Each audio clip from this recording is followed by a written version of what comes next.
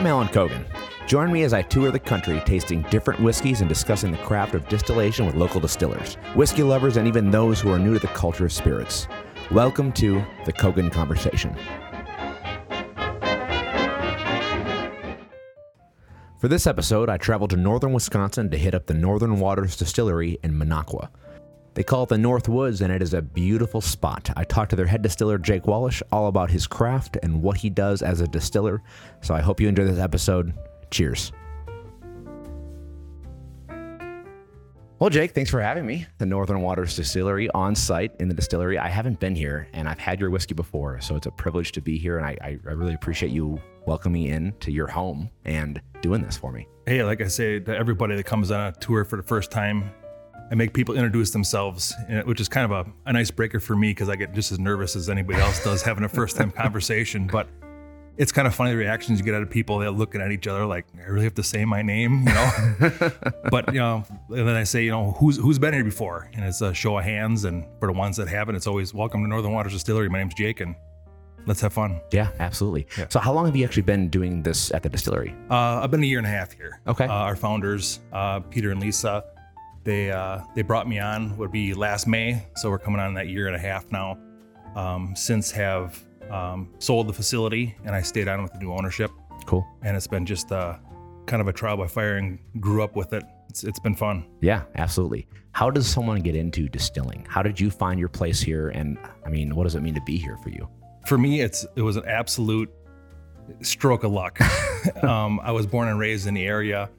I grew up about 45 minutes north of here in Manthurst Waters, went to Lakeland High School, graduated in 2000, so this was always home for me. Sure. So on weekend trips and visits, I remember looking for there's a smoke shop in town that has some of the best ribs. And I remember me and Dad going on a weekend trip and going, hey, we need some barbecue. So we went to the location where the barbecue joint was, and we walked in and it wasn't there. And it was Peter standing behind the counter with this big smile on his face. He goes, welcome to Northern Waters Distillery. And me and Dad kind of looked at him like, where's the smoke shop? And he's like, oh, this is a new distillery. We just opened this up, and do you want to try some whiskey? And we went, yeah, you know, of course. It's not smoked meat, but it's whiskey. It's just as good, right? Right. So, you know, my track record kind of took me out of here in the year 2000, graduated Lakeland High School, moved over to Menominee. Went to UW Stout. I studied there for 6 years. I got my bachelor's degree in hospitality, tourism, restaurant management. Oh, cool. Moved to Wausau after that. I was the banquet sales coordinator at Hereford Hops for 2 years. It's kind of a grill your own kind of steakhouse. Mm-hmm. I guess Wisconsin's got a couple other places, like the Prime Quarter. I think it's still one. Sure. It was very similar to what we had. And that just kind of got me into working the restaurant industry again. I kind of always grew up in it. I had different jobs up here as a dishwasher, prep cook, line cook at little places up here. And it kind of got me back to my roots a little bit. Very cool. So that was a 2-year stint. And then the place ended up sadly going out of business. Mm-hmm. And then just absolute luck, a merchandiser job came for a liquor wholesaler by the name of Badger Liquor, based out of Fond du Lac. Yep. And I applied for it. And I was a merchandiser for 4 months, just pretty much chasing trucks around and putting stuff on the shelves and getting used to brands and labels. And after that 4-month stint, the sales route became available in Marshfield, and I applied for it and got into it, and had the boss at the time literally throw a route list on my lap and said, "You're a smart kid, you'll figure it out." So it was kind of a bittersweet thing. You know, you got the job, and then it was like, oh no, I got the job, right? It was an instant panic. You know, right. I knew the brands, but didn't know how to sell it. Sure. I was really good at putting it on the shelves and moving cases, you know, the grunt work, but meeting customers face to face and then having to ask your current customer where the next place is down the road. Right. I mean, that's how I learned the route. Sure. And at the beginning it was 163 customers. Wow. So it ended up being kind of a cool thing, but ended up being a 15-year career. Yeah. A lot of death by PowerPoint, you know, learning everything about the liquor industry and the distilling industry. I know how that is. Yeah, I got to go to Kentucky a couple times on incentive trips. Been up to Windsor, Canada, up to Hiram Walker Palace. That was fantastic. You know, it's kind of the birthplace of Canadian Club and kind of the bootleggers up here. Sure. You know, that's where they were coming from, running down 51. Yeah. So actually seeing kind of how that all worked out and how the Northwoods played into that it was like seeing a little bit of home. Yeah. You got to see the whole story. It all came around. So after 15 years there, Peter and Lisa decided that they wanted a new distiller. I ended up applying for it, and once again, got lucky and got the opportunity. Wow. So it's been great. Well, have you learned on the job, or did you have to do any kind of pre-training for that? 100% on the job. Okay. Yeah, 100% of the job. When I first got the job, you think about different titles, you look up master distiller and it says, what does it take to be a master distiller? I mean, I remember Googling that and seeing what that was. And it says, there really isn't a definition. Nope. It's just kind of it's not a catchphrase, but it's a title. It's kind of handed down, Right. You earn it. Right. And I have people that ask me on a tour, oh, hey, we get to see the master distiller. I'm the head distiller, but not the master. There's so much to learn, So it's, I don't want to be pigeonholed by it either. We have one thing that we say here, and the founder kind of said it in the beginning, that we're very confident in our processes and our procedures here. Mm-hmm. We're also very confident that those processes and procedures are going to change because with the induction of technology, things change so fast. Sure. A new yeast strain, a new way to work a product, a new way to make a bourbon, a little bit different cook. If you're not always learning in this thing, you're just not doing it right, I don't think. Sure. Well, I think that's one of the reasons why I like coming to places like this and talking to people like you at a small craft distillery, because there's so much more, it feels more TLC that's put into the whiskey making. I mean, I can hear it in your voice. You love what you do. You take care of what you do. And it's not just another product. It's a craft, right? It's not just a large corporation making some kind of commodity. It's a thing that you have a hand on and you love it. So walk me through how do you do this? How do you start with distilling at a craft distillery? Thank God I had a good basis. We had with Pete being here, and I'm not saying it like he was just a golf pro, but he was just a golf pro, and he'll even say it. And how did you get into distilling? How did you get into you wanting to own a distillery? Right. And his answer was, I like whiskey.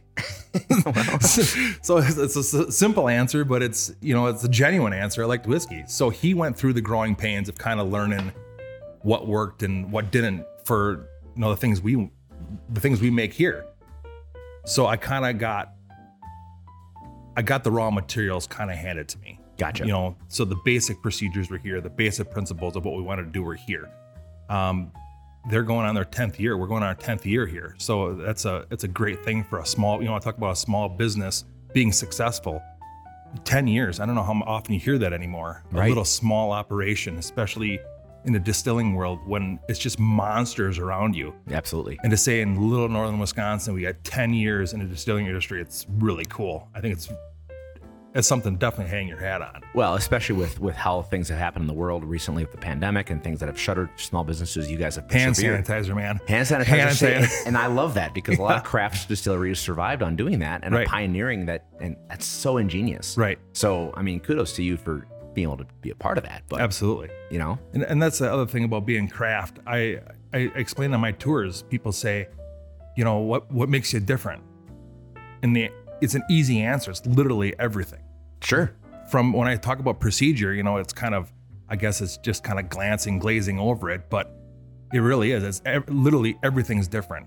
We have 600 pounds of grain in a mash versus the industry's got thousands of pounds of grain. Right. Continuous distill processes, everything automated. You hardly ever see anybody in the buildings when you go on these big tours. So when you walk in and we call, you can kind of explain what the tasting room looks like, but it's a giant piece of glass. Yeah. And we talk about it being in the fishbowl. Right. Because it really is. You're in there, and it doesn't matter if you're walking across gracefully or you catch your foot on a hose going across the room, you're going down and everybody's seeing you. So I guess on that aspect of it, it's the double-edged sword. You can look really cool or really stupid really fast. But you get to see the entire operation and actually seeing people working it. And the cool part, and that's why I say that we're craft, is if we want to change something just a little bit, change up our mash bill, change a procedure, we want to throw a different flavor malt in, change up our corn, volume versus our wheat or our rye. It doesn't have to be the same every time. Sure. When you talk about the big guys, when you grab a national bottle off the shelf, you expect it to be that bottle, that flavor profile every time you grab it. It doesn't matter how many times you grab it, it's going to be the same. But what keeps us interesting here, and I think you're going to see when we do some of our tastings, that our limited releases and even our base bourbons, they can be different every time. And that's the fun part about it. That's the cool part about it. Yeah, and that was one of the questions I was going to ask you is how free do you feel to experiment and play around with things? Because that's one of my favorite things about whiskey is just going into the untenured, valley of what we don't know. The best answer we have is why not? Yes, why not? Why not? You ask, you think it's something stupid, and you don't know until it's an absolute dismal failure. Right. But we have a wall of shame or wall of fame. We got some really cool things up there from over the years. We got some really terrible things up there. Sure. But you don't know until you try it. And I think being the craft side, we have that opportunity to try that, where maybe some of the big guys don't. Absolutely. If you're looking at a white and black label, that's got to be the same every time. We don't have to worry about that. Yeah, that's awesome. So you being way up here in Minocqua, Wisconsin, more north than I'm from. I'm from Milwaukee, right? But I spent a lot of time up in Door County area.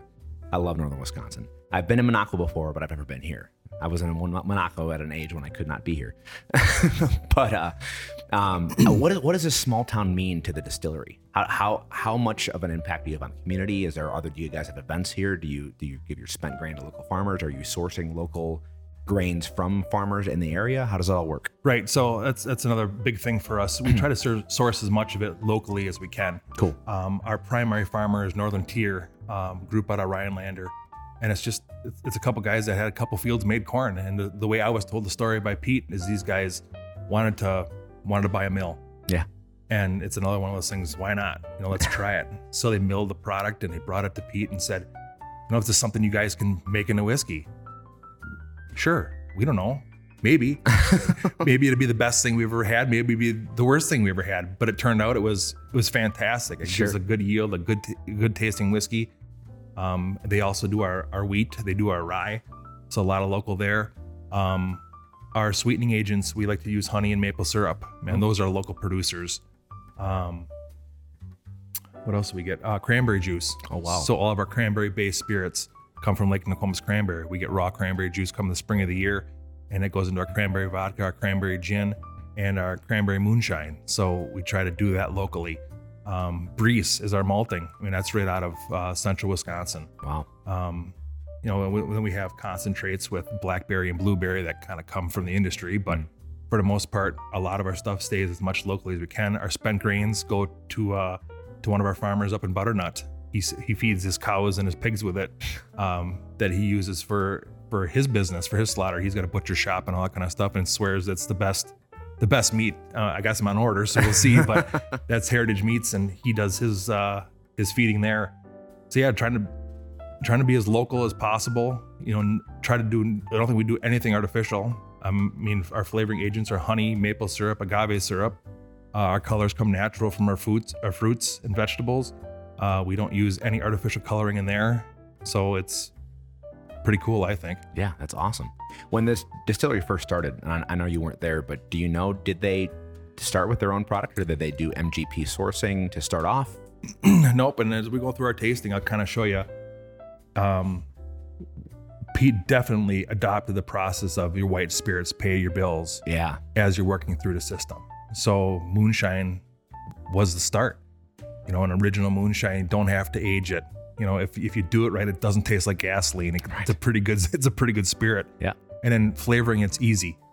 Apple juice makes apple pie. Lemonade makes, a lemon-based moonshine. Cranberry juice changes that a little bit. So yeah, his white spirits paid the bills while the good stuff was aging.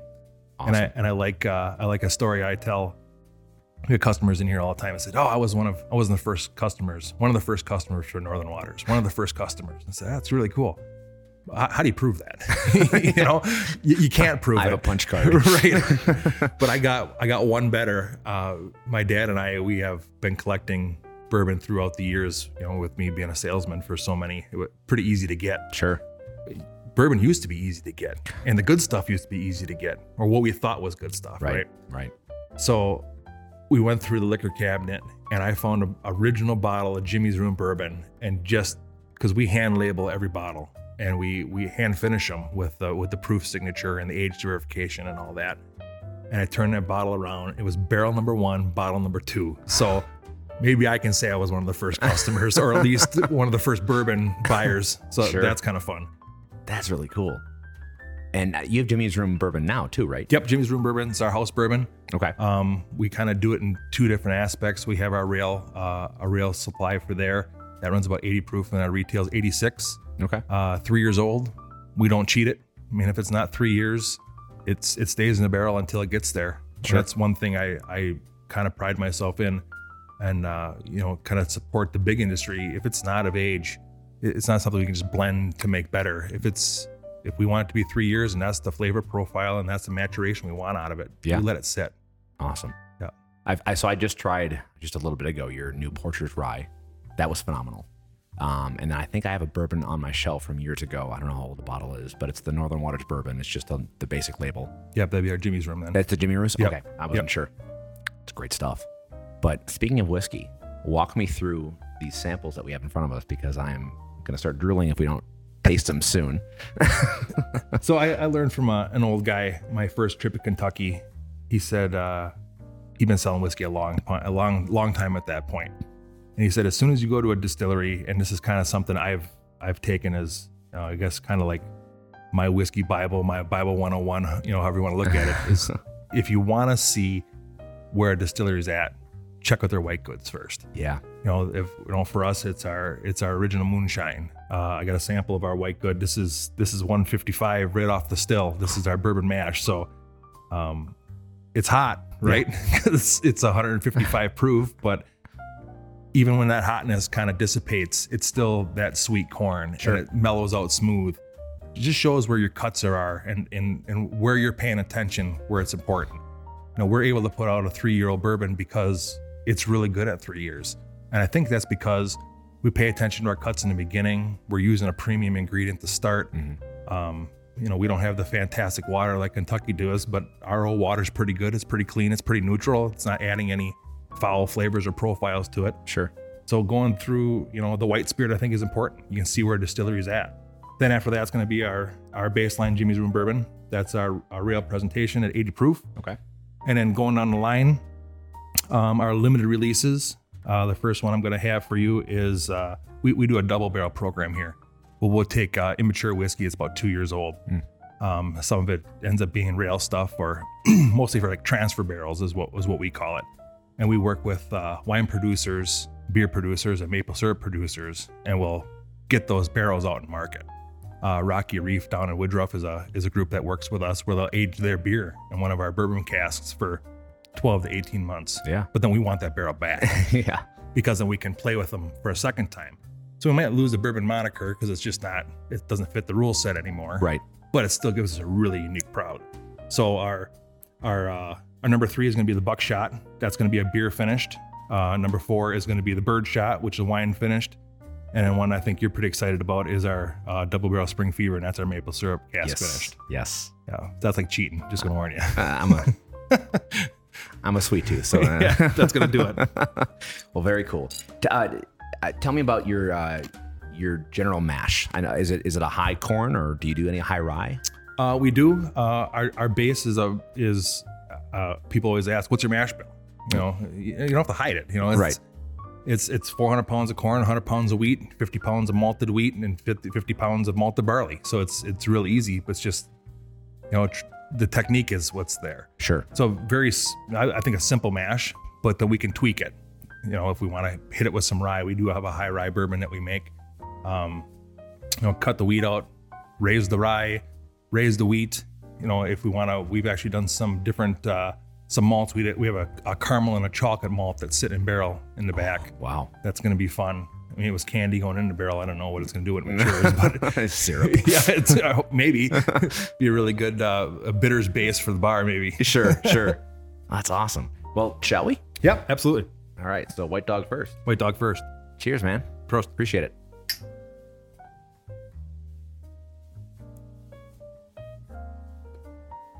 Well, that's hot, but it's sweet. And that's what I'm talking about when you're talking about where is it going to start? Yeah. I mean, that's one of the sweetest White Dogs I've ever had. You're not kidding. That's like candy. It's perfect, right? Wow. I just think that's why you can get that 3-year-old finish, because the start of it is so nice. I was going to say, because I mean, you see a lot of 7, 8+ year bourbons that aged bourbon that makes me ask, have you ever tried aging it further? And from what this tastes like, why would you? I think Wisconsin's lucky in the respect that we have the volatile seasons. Mm-hmm. It makes those barrels work for us a little harder. So maybe we're getting, and I've heard about the Wisconsin style whiskey or the Wisconsin style bourbon before, and just experience it working at this distillery. I see it. I've had 8s and 10s and, the 12s, and some even the big high age scotches. And I think our 3-year-old holds up pretty well because our base spirit is so nice. I mean, that thing is just, for 155 and that sweet, that's pretty nice. I'm asking for a friend, but do you sell this? No. Oh, that's beautiful. But it's the traditional big corn up front. Yeah. The creaminess of that wheat in the back.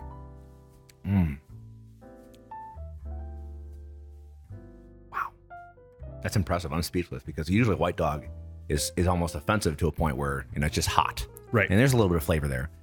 But I think we've talked about this before, is that, if you're not putting a good product in the barrel, aging it is not going to help. No, if I listen to Tommy Boy, and I love that one skit, if you want me to take a dump in a box and mark it guaranteed, I can do that. I got spare time. But, if you got a good raw spirit in the beginning, it should get better. I don't think the barrel can save it sometimes. Right. If you got something that's, sweet and smooth in the start, and it gets sweet and smooth, and it gets that mature value to it, I would think that's where your toffees and your caramels come from, is as those flavor profiles kind of develop. Right. If it starts from the good base, I think it's got that chance. Yeah. One thing I noticed too now that I've had a little sip of water and it's been sitting in my mouth quite a bit. This has not dried out my mouth at all. Nope. A lot of White Dog will just suck the water right out of your mouth. It's almost like a Cabernet dryness. Right. This is sticking to the teeth. Yep. That's impressive. It's even in the back of the palate. That sweetness is still, it's your whole mouth feel. Yeah. And I notice on this one, I have that coating mouth feel. Mm-hmm. And to your point, sometimes you get that, even aged stuff, that you get that big smoke and big wood, it sucks all that dryness. It just takes all that moisture out of your mouth. You lose the flavor profile. It just kind of disappears. Right. No, that's awesome. So that aged for 4 years. 3 years, I'm sorry. Yep. Aged for 3 years is the next one, which is the Jimmy's Room Bourbon. Correct. So that's our 3-year-old Jimmy's Room Bourbon. Actually, this is not the 3-year. This is a 2-year in a 15-gallon cask. Okay. That we cut to 80 as our rail. But our retail is a full 3-year and a 30. Gotcha. Yep. Okay, cool. Well, cheers. Ooh.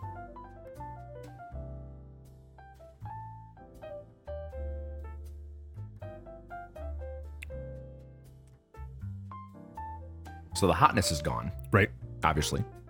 What's the proof on this? 80. 80? Yep. But that sweetness is still there. And it's there's a lot more like a baking spice flavor to that. Yep. Much more classic bourbon flavor. Classic bourbon. Got the little smoke on the back end. That wood tannins kind of bite in the back of the palate. Yeah. It's a little toasted. I like that. But not over smoke. No.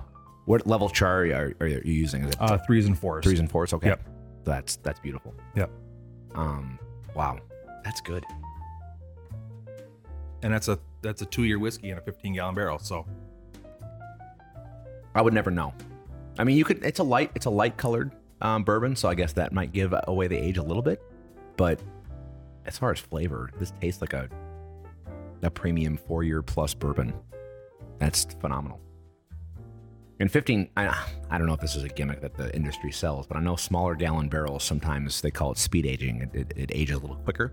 Is that something you've encountered? Do you feel it has a different flavor profile because of a smaller barrel? I think it's because of the smaller barrel and the way that our room isn't temperature controlled. Sure.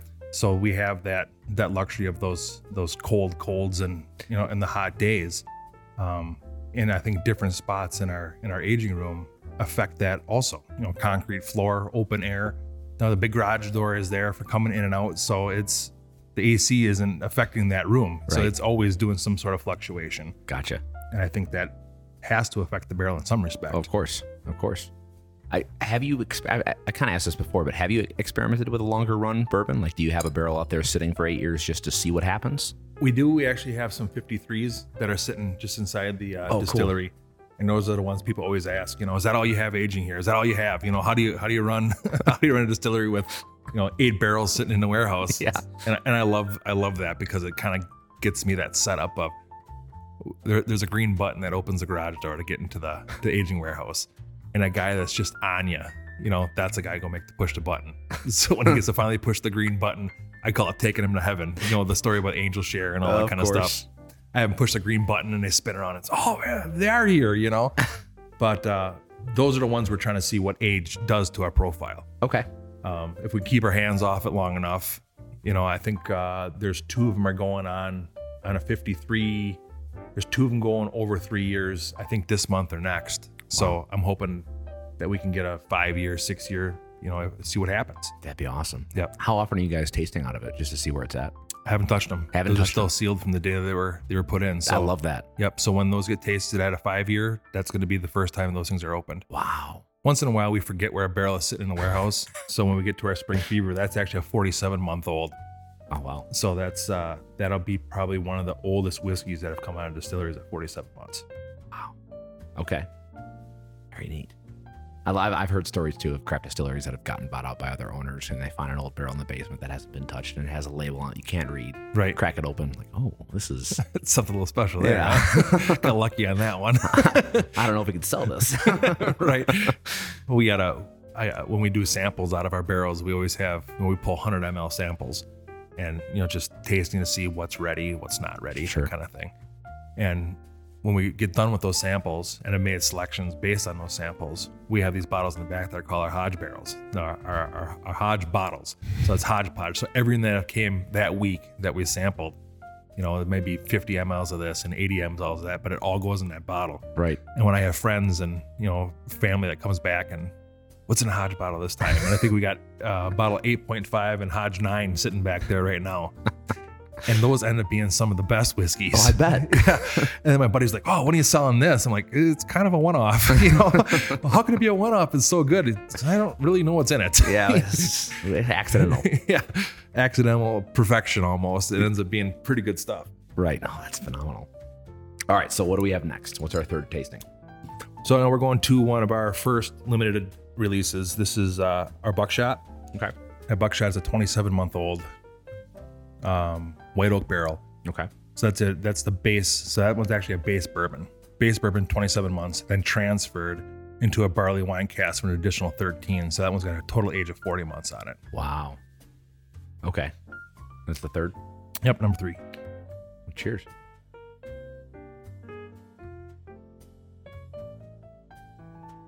That barley wine really imparts some depth on that one.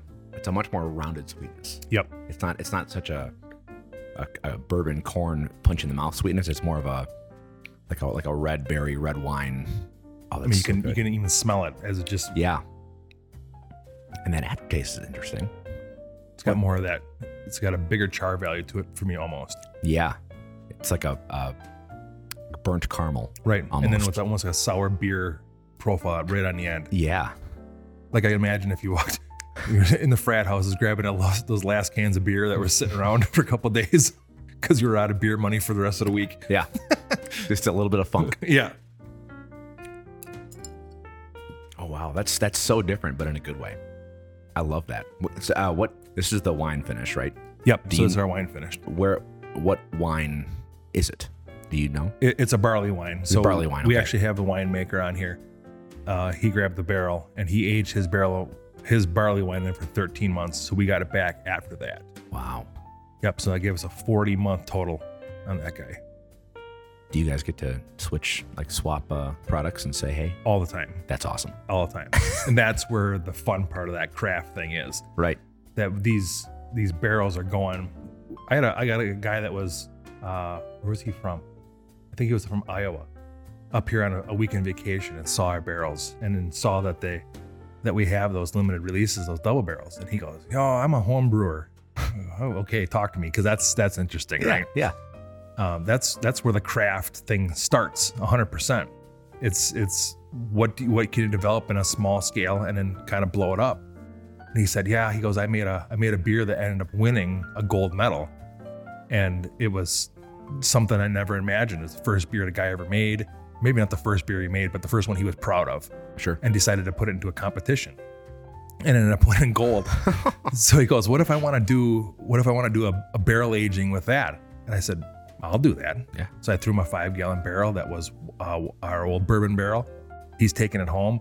He's making up that same award-winning beer, gonna put it in that barrel, and then we're gonna get that barrel back. What a good idea. Yeah, so that's great. I love having those conversations because that gives you, and one of the first things I asked the original founder is, how do you come up with ideas? And he goes, trust me, that's not a problem. Finding the time to make these ideas come to fruition is the real problem. Right. You know, just that time constraint. So this guy's gonna do some of the work for me, right? He's gonna take that barrel, he's gonna age it up, give it a flavor profile, and then we're gonna put our whiskey back in it. So we're gonna have his gold medal winning beer and see what that does. Yeah, that's so cool. And the same thing with our wine guys. You know, we have home wine guys, and we got a couple wineries we work with on a regular basis. You know, and they're always trying new stuff, so that our barrels come out a little bit different every time, a little bit different age on them. So the patience that it takes to make these things. If you start with a good product and you have this, 40 months is not that long compared to what you think. 6, 7, 8 months. I don't want to wait there. Years. I don't want to wait that long. I just think that sometimes the industry has kind of poisoned itself a little bit, saying that, you know, the age snobs are out there, right?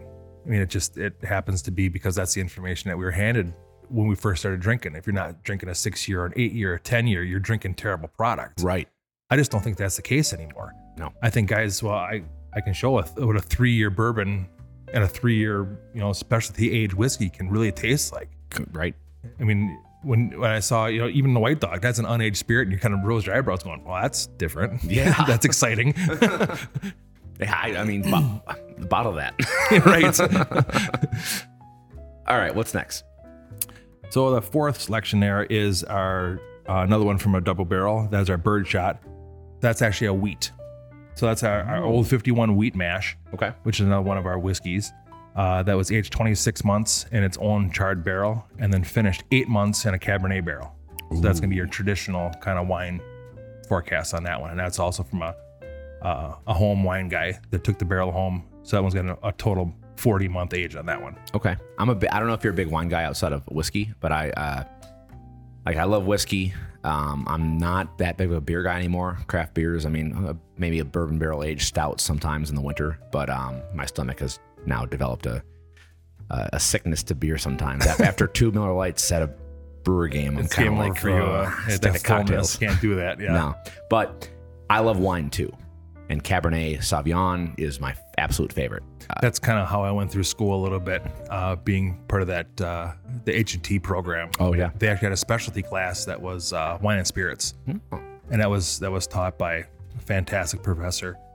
And after taking the class and doing well in it, I got invited to be a teacher's assistant for the following semester. Cool. So that's where my wine kind of love grew. Okay. You know, having to be being told how different things taste and what to look for, that really opened up your knowledge, and absolutely for everything else, you know, wine and food pairing, you know, whiskey and food pairing, how those profiles come together when you're picking up, you know, like you say, I love listening to some guys that talk about what a whiskey tastes like or what they're smelling. Right. You know, you're hearing the toffee note or a caramel note.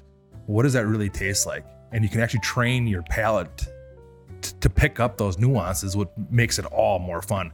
And wine was my avenue for that. Sure. You know, having somebody say, do you know what a currant tastes like?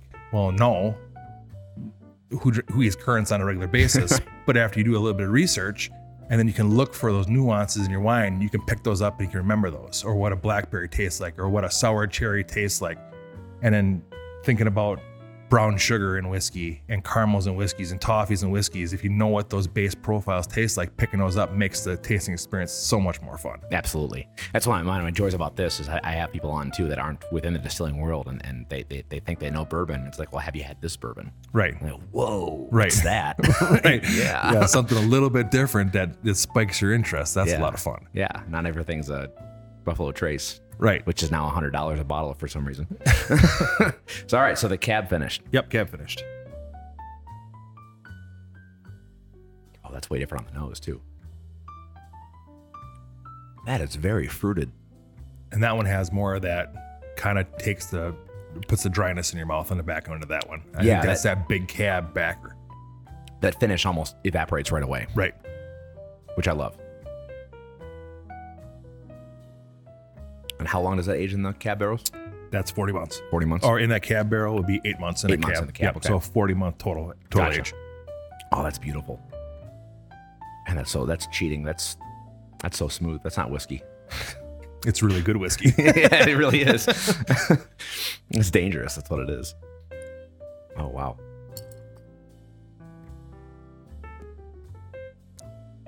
See, and this is why I like bourbons like this that, I mean, you take the bourbon sweetness that everyone knows, the brown sugar, the caramel, the toffee, the vanilla,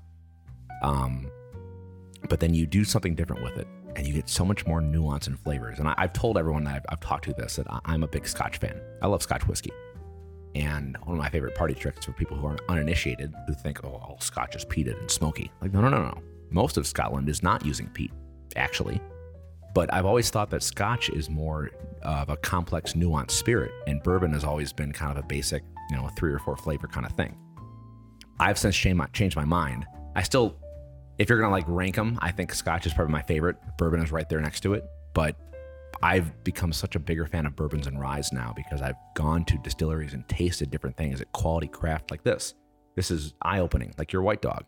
I think it's funny, or maybe not funny, but fun to see what bourbon has turned into. Yeah. I remember when I first started selling, you'd bring a bourbon out to the market, nobody wanted anything to do with it. Mm-hmm. My grandpa drank that. And it goes along lines with just about anything you had a really bad experience with. I mean, every drinker that I'm familiar with had a bad experience with tequila, had a bad experience with a terrible rum, had a bad experience with that low-end vodka, probably had a bad experience with a bad whiskey, right? Oh, I'm sure. And then to see what it's turned into. When we were buying bourbon, we could get what they call the allocated stuff now, $30, $60 a bottle, and it was everywhere.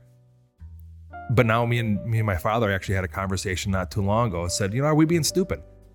And I said to my dad, I said, what do you mean being stupid? And he goes, why aren't we grabbing those $20 and $30 bottles anymore? And I said, that's a fair point. He goes, because when we were grabbing Blanton's at 60, Buffalo Trace at 25. Right. We were really catching some cool stuff in the beginning, right? And they were $25 and $30 bottles. Sure. So the next blockbuster's out there. Maybe it hasn't been identified yet because these allocations are going to get, the golden ticket, right? Right. Go see Willy Wonka, you grab the golden ticket, you get your bottle of Sazerac, something, right? But that's what it's going to end up being. So why not grab these $20 and $30 bottles, put them in a glass, let them breathe a little bit, and do like you did when you first had the first Buffalo Trace and you fell in love with it. Right. Or the first time tasting Blanton's and you fell in love with it. Sure. Check out those opportunities, the craft side. Don't be afraid that because we don't have the big fancy name that we don't have some really cool stuff in our tasting room.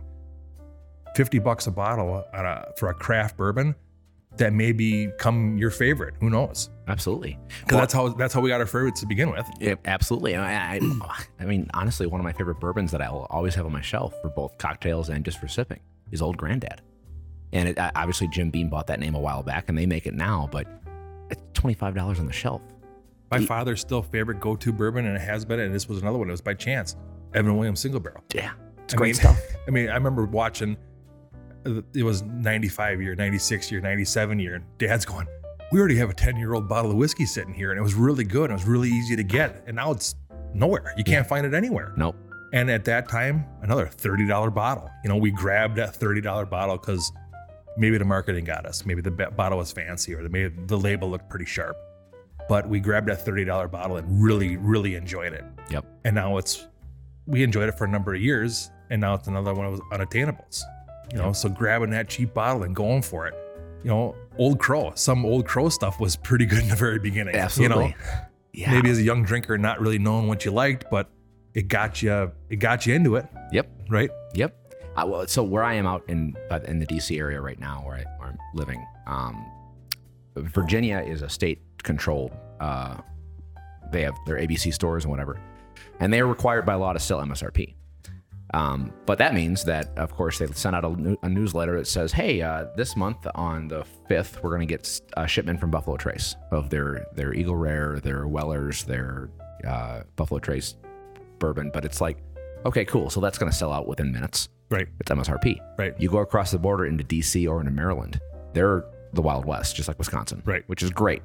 But then the secondary market is like, oh, here's a bottle of Blanton's for $400. Right. Here's a bottle of Eagle Rare 7-year. And has it changed from being the $60 bottle that it always used to be? No. And that's not to say it's bad bourbon. No, it's not bad bourbon. For matter of fact, Blanton's was one of my favorite bourbons forever when I could get it. Right. And now having a bottle that's sitting in my dad's liquor cabinet right now, and we have a back bottle, and we covet it because who knows if we'll ever see another one again. Right. Still maybe one of my favorite bourbons, but I'm of the reality I may never be able to get another bottle because I'm not going on a secondary market and paying $2,000 for it. I'm not getting in a bidding war with some guy that's a collector and maybe not really appreciating what it is, right? It's a $60 bottle of bourbon in reality. Is it worth $2,000? Not to me. No. I'll grab the next one in line that's $30, $40. Try that out. Sometimes you find some real dogs, but other times you find one, like we're experiencing here, your first experience with some of these things going, wow, this is pretty good stuff. Yeah. And I can get it. Yeah, right. That's the exciting part. Yeah. I'm making it. I can get it, right? I know the guy that makes this stuff. You're going to get a call from me soon. Well, shall we try the last one? Absolutely. I think this is the one you've been waiting for. Yeah, I'm excited. I'm sweating a little bit. It's not the fear tier, is it? No. So tell me about it. All right. So this is the one that I love it when we have people that come in and say, I'm not a whiskey drinker. My eyes light up because this is that wrench that could possibly get you interested, right? Okay. It's like, you're talking about wine. Yep. Not everybody, I'm a wine drinker too. I didn't start out with loving my big red cabs, the big deep zins. I started out with, the pop wines, right? Right. Big Moscatos. Yeah. Big sugar bombs, that gets you're used to as a kid eating sugar your whole life. Of course. Candy was your reward if you did something good, right? So this is my avenue to say, you're not a whiskey person. Perfect. Because this is the one that cheats, right? And it's not a flavored product, right? In a sense. I guess it's not even a sense. I mean, by definition, it's not a flavored product. It picks up all of its nuances from the barrel. Right. So just like it did as its base spirit, and this one in particular is a bourbon mash. This is actually one of the maple syrup guys we play with all the time. We give him our barrels. He ages his stuff. He sells his barrel aged maple syrups, and we get those barrels back. Wow. And this is one, his maple syrup is fantastic. And those nuances come right out of that barrel, right into this bourbon. And it's fantastic. Oh, man. So maple syrup finish, not flavored. Right. That's a big distinction. Right. Oh, that's sweet on the nose. Oh, that's phenomenal. Like I said, cheating, right? That's cheating. But it's got all that bourbon, just beautifulness in it. And this is that 47-month-old I was telling you about, probably The oldest. I think this is one of the oldest whiskeys that have come out of this distillery. So this is one of those that kind of got lost. It was a 3-year-old bourbon that sat, it was in a char 2, which we do for transfers because char 2s just don't give you quite that finish that you want like a char 3 or char 4 will do. Sure. But they're great for transfers. And this one, when it transferred, it was already 3 years. Then it's been an additional just about a year. So giving it that 47-month age profile. And this has become my favorite product in the facility. I can see why. This drinks like a thinned out maple syrup with a bourbon flavor.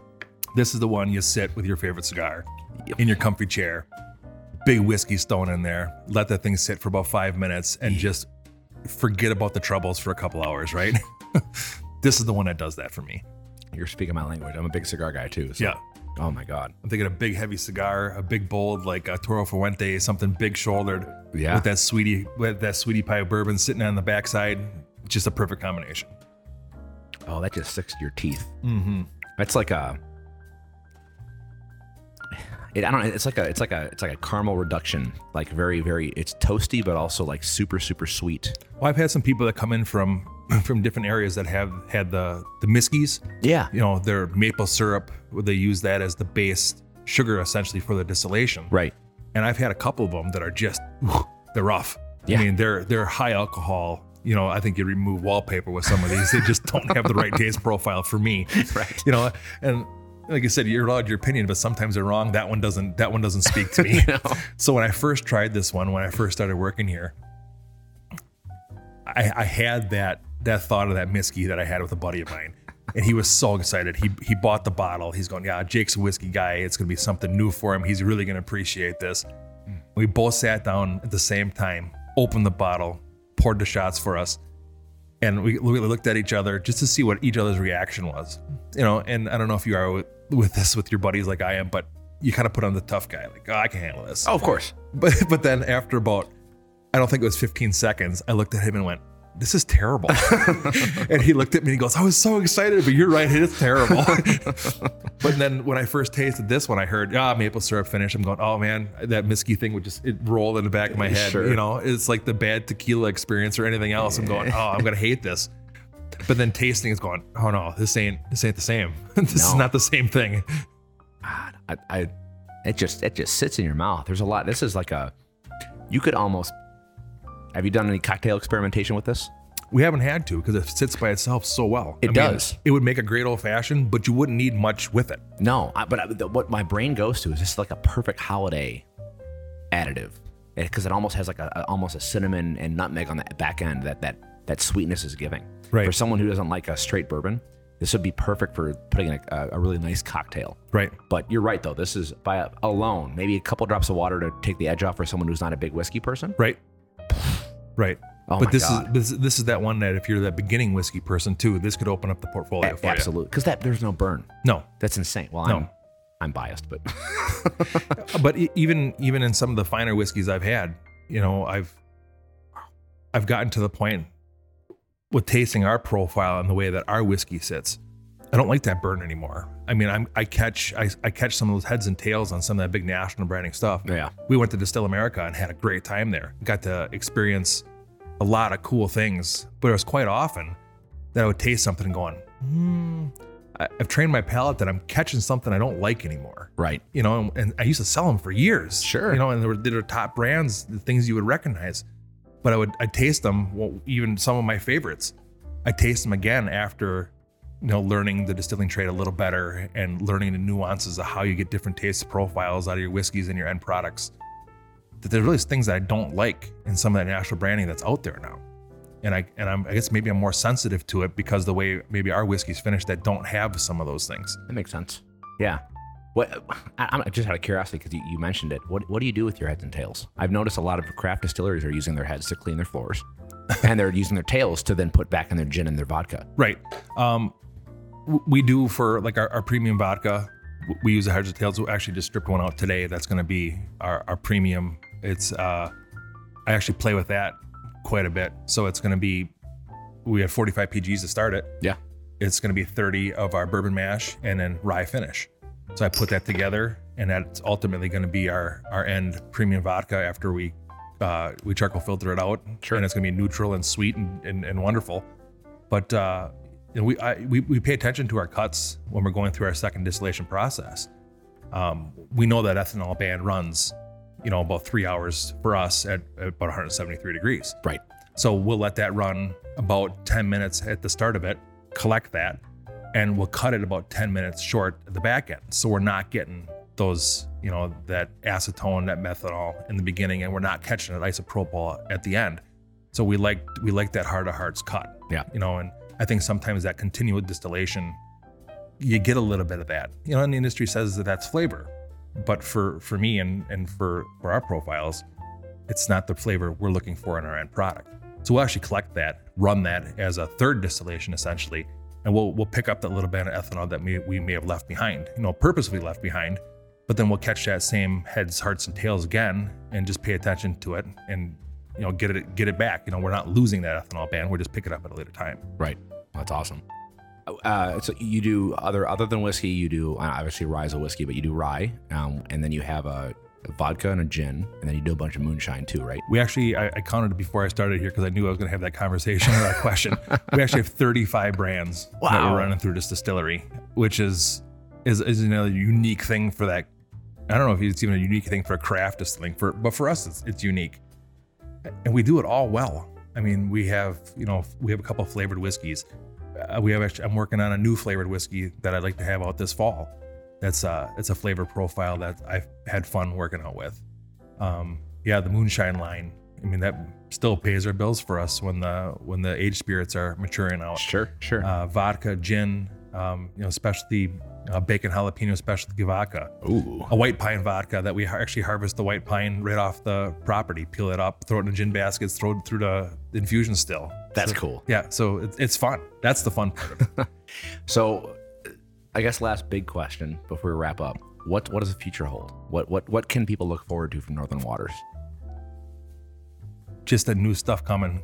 Keep checking us out because the barrels are going to change. Right? Our if you like that double barrel profile in our whiskeys, the barrels are going to change. Therefore, the whiskey end is going to change. I said there's a new flavored profile coming out on our wheat whiskey that I'm pretty excited about. The new ownership. I mean, that's just going to be a change in environment, and the cocktails are changing all the time with our mixologist here. I love giving him new things to play with because he pulls out some really cool stuff. Sure. So that's where that craft side can really drive it home. We have something that's can be new to somebody every time they walk in. Right. Even if it's for a new t-shirt. I mean, even that's kind of fun and cool. If you're not that big drinker, taking home some merch, that's fun. Absolutely. Right? Yeah. And still, it's the North Woods, and we got fall coming, so the big colors are coming. That's going to be one of my favorite times of year. Yeah. Winter's coming. I mean, it's maybe not my favorite time of year, but the big snow's coming for that crew that's going to be excited about that. So, well, I mean, you have a beautiful space up here. I mean, we're recording in the distillery, and I'm looking out behind you. The beautiful what's the lake called? Clawson Lake. Clawson Lake. I mean, it's a beautiful view. I love northern Wisconsin. I've always loved vacationing up around these parts. So you have an awesome little story to tell here, and I love that. And I mean, there's something to be said about a small little craft operation that is doing great stuff. I mean, you would sell me on everything you said with just the maple bourbon. So, well, I think I sold you most of it when you hit that white dog right off the front. Oh yeah, no, I saved a little bit for after. So yeah, that surprises people when I put them through that. No, I love that part of the tour. Taste the white dog because that'll set you up for everything else. Absolutely. Yeah. Well, Jake, what you do here is great. I appreciate you having me here and doing this for me. I appreciate the spirits, and I look forward to what's coming out. Pleasure. Thanks for the conversation. Yeah, of course. Yeah. Cheers, man. Thanks, man.